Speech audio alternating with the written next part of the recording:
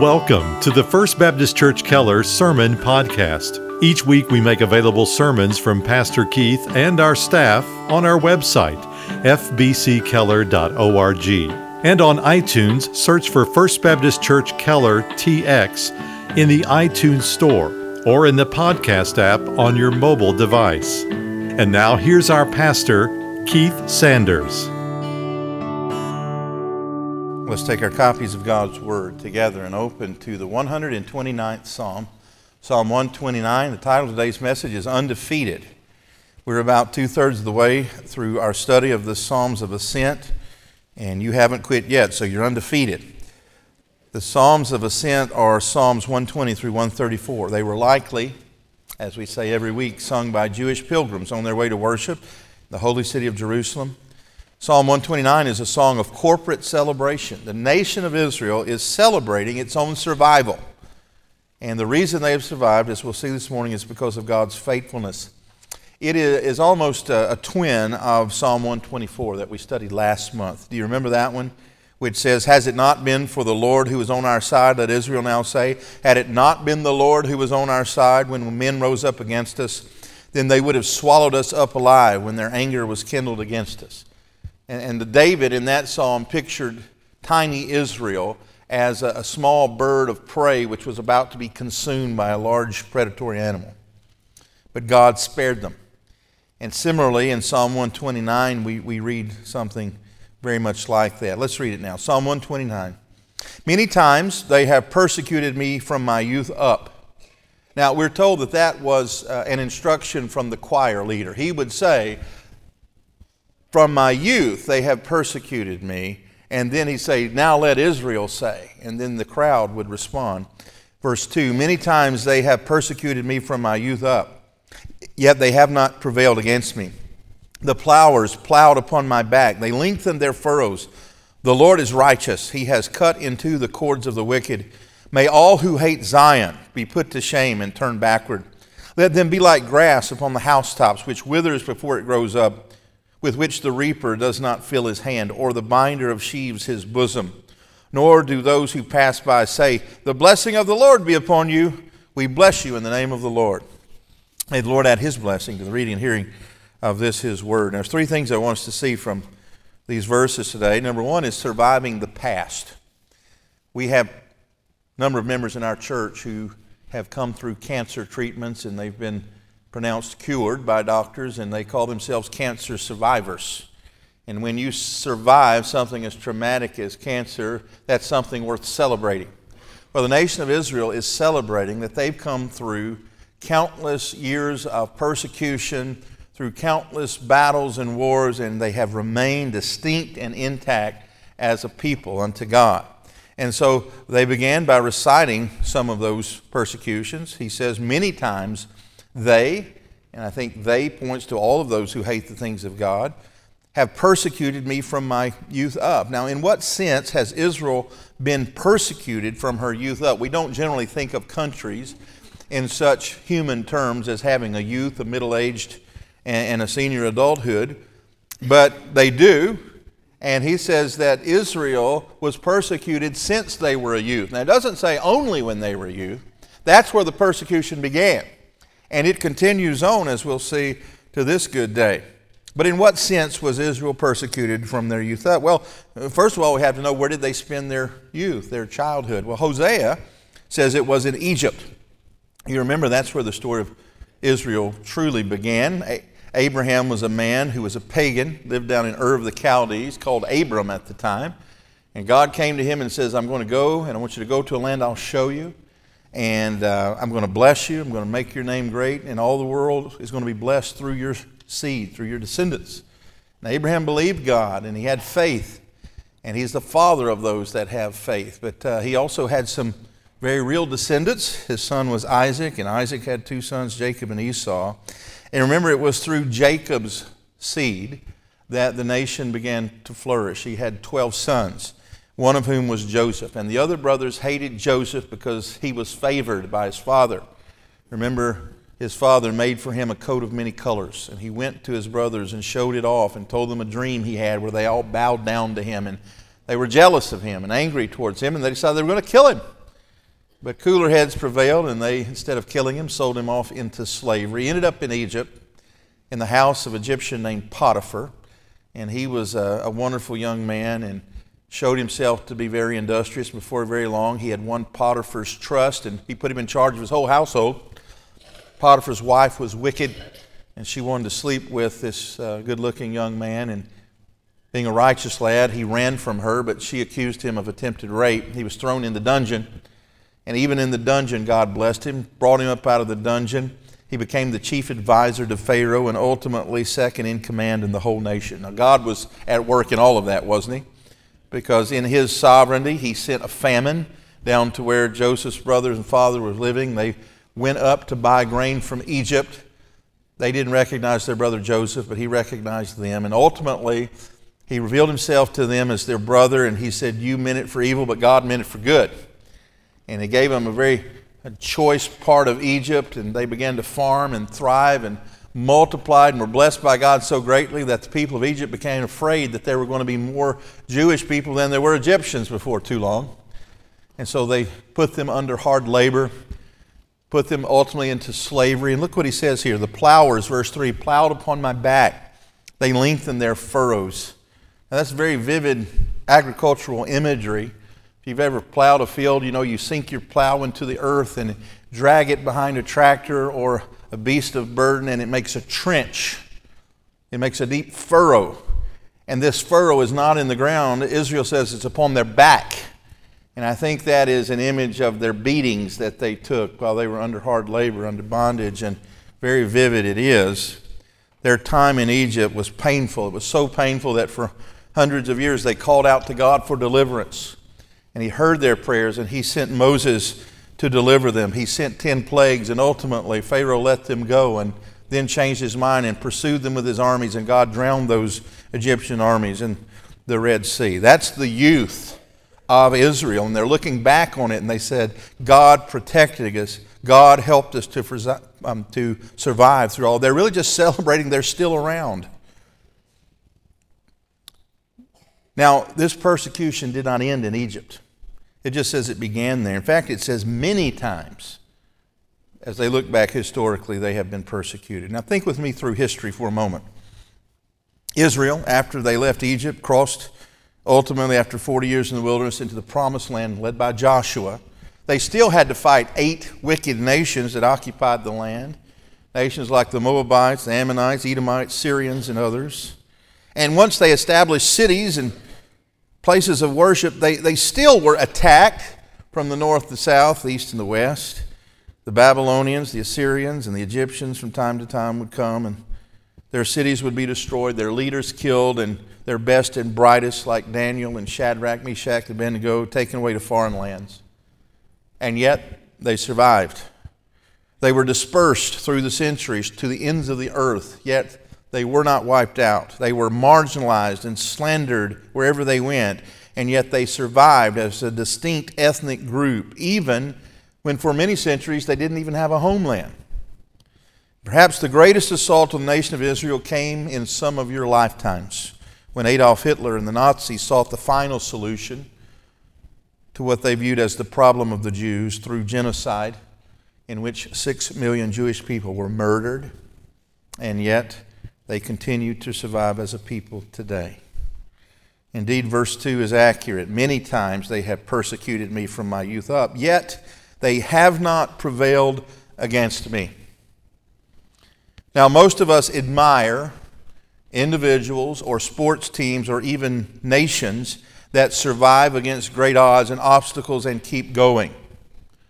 But we, as Christians, if we're not careful, will chalk up Israel's survival to their tenacity or their inner strength or their military acumen. But the author of this psalm reminds us the real reason that Israel is still around. Look at verse 4. He says, the Lord is righteous. He has cut into the cords of the wicked. Underline that 4-word phrase, the Lord is righteous. It means he does what is right. He keeps his promises, in other words. Friday, we had the funeral service here of a dear man in our church. And I compared him to Simeon of Luke chapter 2, whom the Bible describes as righteous and devout. Devout in the sense that relationship with God was right, and righteous in the sense that his relationship with other people was right. He had the habit of doing what was right. He had the habit of keeping his promises. But I said in that sermon that no one is righteous in the way that God is righteous, in that he's perfect and holy and he never has lied. God told Israel that he was going to preserve them and protect them, and even when they were faithless, he would remain faithful.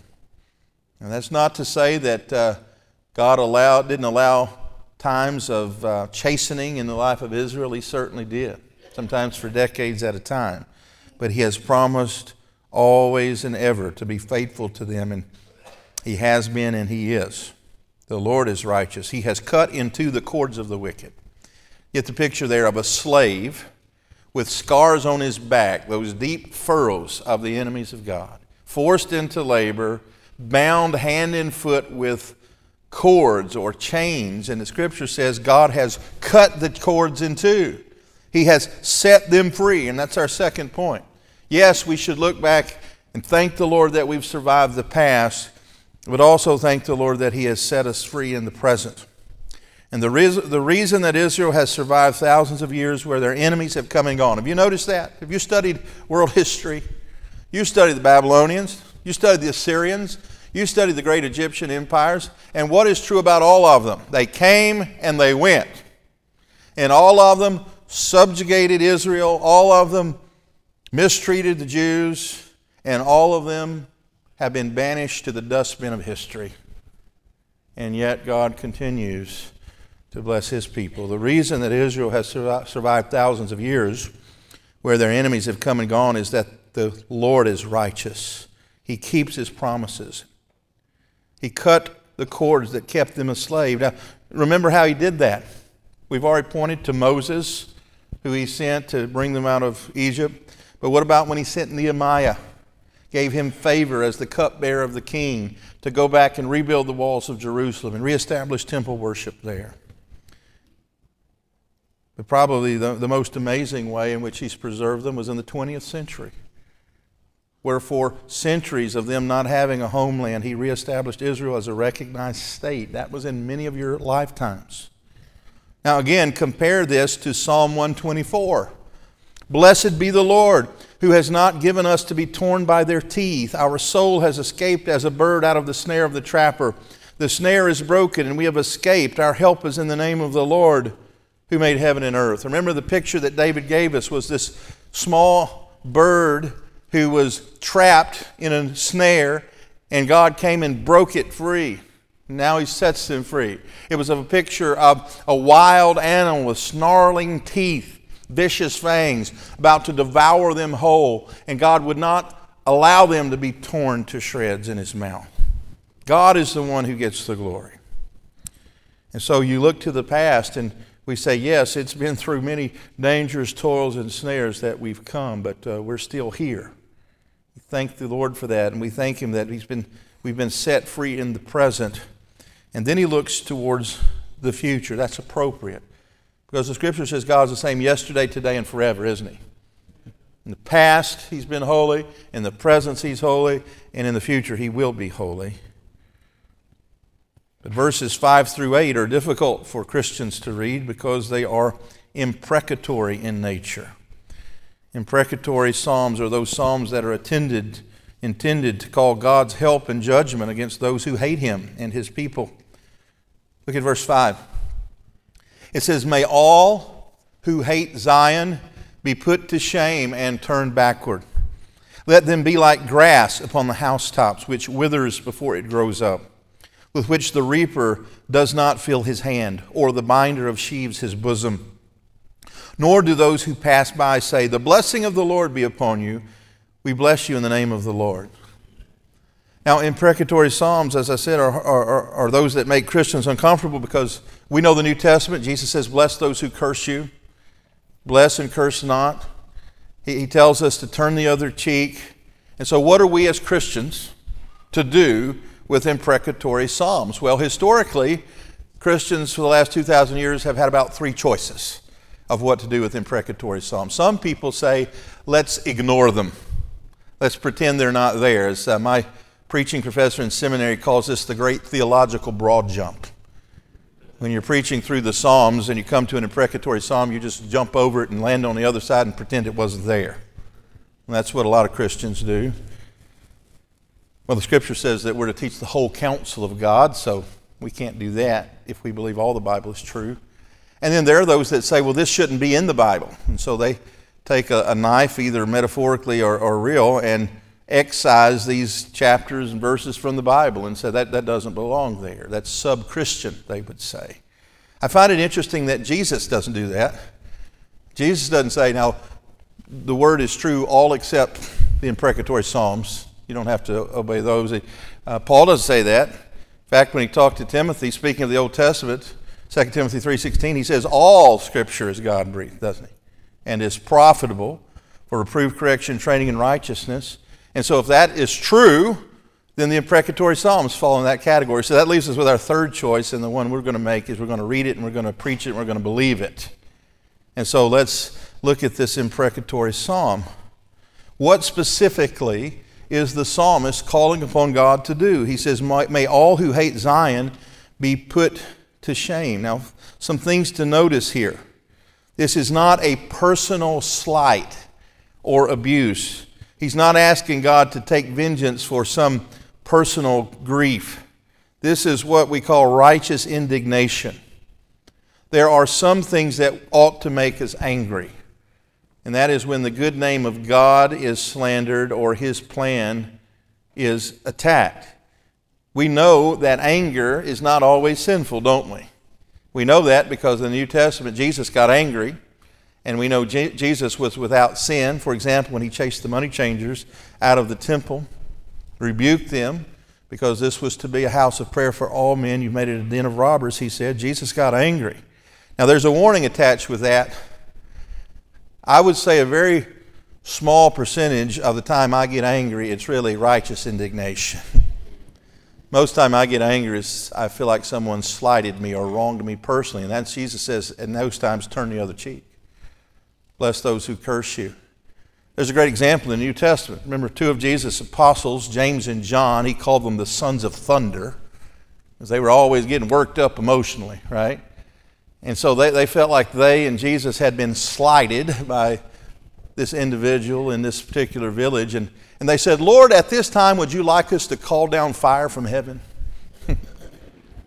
Just wipe these people off the face of the earth.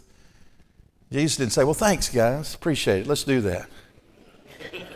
He rebuked them and said, you do not know what kind of spirit you are of.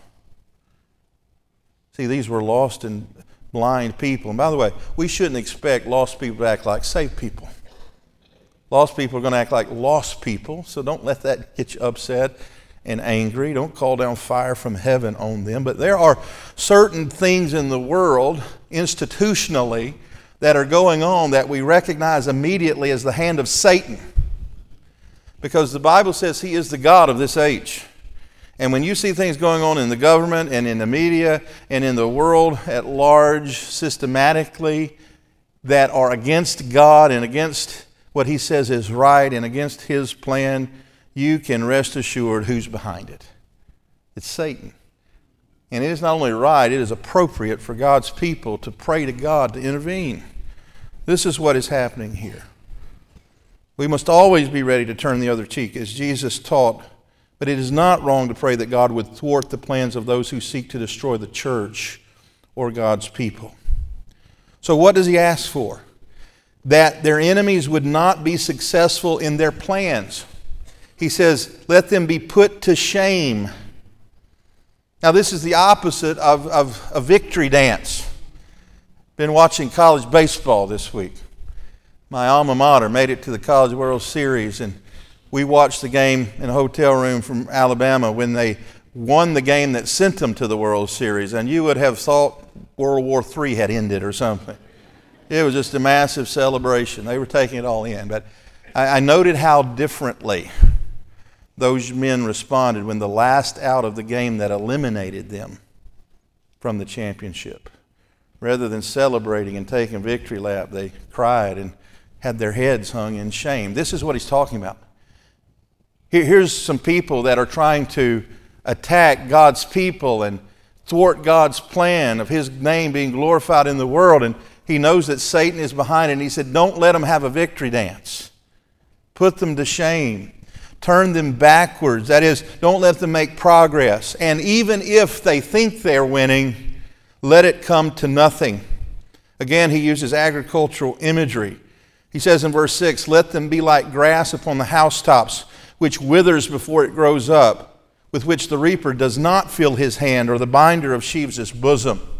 Now, I've told you before, they had very little lumber available, and so they built their houses out of mud brick, and they had dirt roofs and dirt floors, and the wind would blow seed on top of those roofs, and it would germinate and come up, but there was enough moisture, and there certainly wasn't enough soil for it to grow, and so it looked like you were going to have a house top full of grass, but soon it would wither up and die, and there wasn't enough even to make one sheaf of hay out of it. He says, let that be their plans. Even when they think they're going to win a victory, let it come to nothing. In fact, he says, don't even let the people that pass by say, the blessing of the Lord be upon you. We bless the Lord. We bless you in the name of the Lord. That was something that people said to the poorest of the poor. Do you remember the story of Ruth in the Old Testament? Ruth was a poor widow woman, and she and her mother-in-law were gleaners. The law was in those days when farmers harvested their grain, they were to leave some areas of the field for the poor. And these gleaners would come in and they would harvest the rest of the grain that was left behind just to survive, just to have their bread. And remember that Boaz saw this beautiful woman, Ruth, and he loved her, and they ended up getting married. But when people would pass by the poorest of the poor, the gleaners, they would pronounce this blessing on them. And he says, don't even let them have enough for the people to bless them over it. Now that seems harsh, doesn't it? In our New Testament ears, we're asking God not to bless their plans. But listen, it is not wrong to ask God to thwart the plans of the enemy. Now, again, be careful. You don't get to call down fire from heaven on the guy that cuts you off in traffic on 635. That's not what he's saying. But against those who are seeking to do harm to God's church and God's people, yes, it's right to ask God's protection over that. This is not, by the way, simply an Old Testament concept. We find it also in the New Testament. Let's look to Revelation 6, the very end of your Bible. Revelation chapter 6, please. And I want you to see this. You remember that the Apostle John had the unspeakable privilege of seeing the future, seeing into heaven, seeing how the world was going to end. He saw those 7 seals which sealed up the title deed of the universe, which was held in the hand of the Lamb of God, the Lord Jesus. And one by one, these seals are broken and history unfurls. And then he comes to the 5th seal in Revelation 6:9. When the Lamb broke the 5th seal, I saw underneath the altar, that is the altar of heaven, the souls of those who had been slain because of the word of God and because of the testimony which they had maintained. Who are those who have been slain because of the word of God? Now, those are martyrs. Those are Christian missionaries who have been killed because of their association with Jesus. Verse 10, they cried out with a loud voice, saying, how long, O Lord, holy and true, will you refrain from judging and avenging our blood on those who dwell on the earth? And there was given to each of them a white robe, and they were told they should rest for a little while longer, until the number of their fellow servants and their brethren who were to be killed, even as they had been, would be completed also. And so these people are crying out, these disembodied souls in heaven, Lord, when are you going to make this right? Jesus doesn't say, now that's ugly talk. You shouldn't say that about your enemies. He says a little while longer. The implication is he is going to make it right. And is he going to make it right? He is. He's coming to judge the living and the dead. But he says it's not yet time. You be patient, you wait, and leave it to me. And that's why the New Testament says, vengeance is mine, saith the Lord. We're not to give back evil for evil. We are to trust the Lord ultimately to make things right, and he will. But I'm going to tell you something now, in a moment of confession, that may shock some of you. I pray imprecatory prayers, often. Not against any of you. But I do pray imprecatory prayers against the institutions and the organizations that their stated mission is against everything the Lord stands for. Let me give you 3 examples. Every time I pass an abortion clinic, I pray that the Lord would shut it down. Shut it down. There's one in particular down on I-10 between Houston and Galveston. You've seen it. High-rise building. And every time I see it, I feel like they're trying to poke God in the eye with the top of that building. And it stands as a monument to injustice and to bloodthirstiness. And I never fail when I pass it by to ask the Lord to shut it down. I pray against foreign institutions and governments that are persecuting our brothers and sisters in Christ. When I pray for missionaries that we've sent out from our church specifically, and I think how they have to hide from the government, I pray that the Lord would replace those wicked governors with Christian governors. And then I pray against false religions and cults in our area. Every time I travel to Utah, I go up on this mountainside and we look down into this city of St. George and we see the original Mormon temple there. And on every block or two, there's a Mormon ward where people are being led to hell with a false gospel. And I have started praying specifically, Lord, would you shut this temple down and would you replace every one of these Mormon wards with an evangelical church? Those are imprecatory prayers, but I think they're appropriate. I'll go one step further. It's not just the cults. I pray against those claiming to be evangelical Christians who are preaching a false gospel, particularly the prosperity preachers.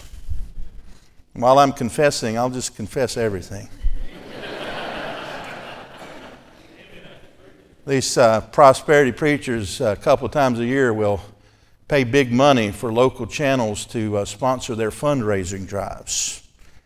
And they'll hire dozens of people off the street and pay them maybe minimum wage to answer the phone and tell you they represent that ministry. And they'll take your prayer request and also your routing number if you'll give it to them. So I called one day during this telethon, this particularly heinous false prosperity preacher. And the poor person that answered the phone says, yes, what's your name? And I told her my name. And she said, what's your prayer request? I said, I want you to write this down clearly. And I want you to give it to the preacher. My prayer request is that the Lord will either save you or shut your whole organization down before the sun goes down. Now, I don't say that for you to applaud me. I say that because imprecatory psalms, imprecatory prayers are biblical. But I want to say again, be very, very careful. Don't pray God's judgment on any person, because we are all sinners saved by the grace of God. Pray for their salvation. Don't expect a lost person to act like a saved person. But if a person's claiming to be a saved person and shaming the name of God, or if an organization's stated purpose is to thwart the plan of God and is antithetical to everything the Lord stands for, I think the Bible not only gives you permission, but gives you an example of how to pray against that. And that's what we find in Psalm 129 today. But you know this, we're not in the old covenant. We're under the new covenant. We celebrated that today with the Lord's table. But just as God's people in the old covenant were persecuted and maligned and slandered, we're not exempt for that today, are we? In fact, Jesus says, you're no better than your master. They persecuted him. They slandered him. In fact, Paul told Timothy, all those who desire to live godly in Christ Jesus can expect persecution. So what do we do with that? Well, we're reminded from this psalm that the Lord preserved Israel through the centuries. There were times of chastening, there were times of pain, but ultimately His will was accomplished. And friends, when you're going through a time of persecution and pain, remember this, it is temporary, And God is righteous, and one day He's going to make right all things that were wrong because of sin's entrance into the world. And here's how Paul says it in 2 Corinthians 4. Just write it down in the margin and go back and memorize it later. 2 Corinthians 4:7. He says, we have this treasure in earthen vessels, that the excellency of the power may be of God and not of us. He's speaking of the church. He says, look, we've got this glorious gospel, this salvation in these old human bodies that are going to wear out. He says, we are troubled in every side, we are distressed, but we're not perplexed, not in despair, persecuted but not forsaken, cast down but not destroyed, always bearing about in the body the dying of the Lord Jesus, that the life also of Jesus might be made manifest in our body. For we which live are always delivered unto death for Jesus' sake, that the life also of Jesus may be made manifest in our mortal flesh. They crucified Jesus. They slandered Jesus. They're doing the same to His church. But He gives us life that we may make manifest to a lost and dying world the power of the gospel through Jesus. May the Lord give us strength. Let's pray together. Heavenly Father, Lord, we thank You for Your word. And Father, even in the imprecatory Psalms, we see the wisdom of Your inerrant word. Help us not to be ashamed of it, simply to preach it, believe it, do it. Thank You, Father, that You have preserved Your people Israel for thousands of years, even as their enemies and their kingdoms have come and gone. And Father, we believe You're going to do the same for Your church. We believe there will be a church for You to come back for. And so, Father, help us to be good and faithful servants until that day. And Father, I do pray against those institutions and entities which exist for the express purpose of fighting what You say is right. And I pray they would not be successful. I pray You would bring them to an end, and I pray that You would save the individuals who participate in those for Your glory, even as You've saved many sinners in this room here, including myself. Father, I pray You'd do it not for our sake, but for Your good name and for Your glory. And we pray it in Jesus' name. Amen. Thank you again for listening to our broadcast. To learn more about First Baptist Church in Keller, Texas, or to hear more sermons by Pastor Keith and our staff, visit us online at fbckeller.org.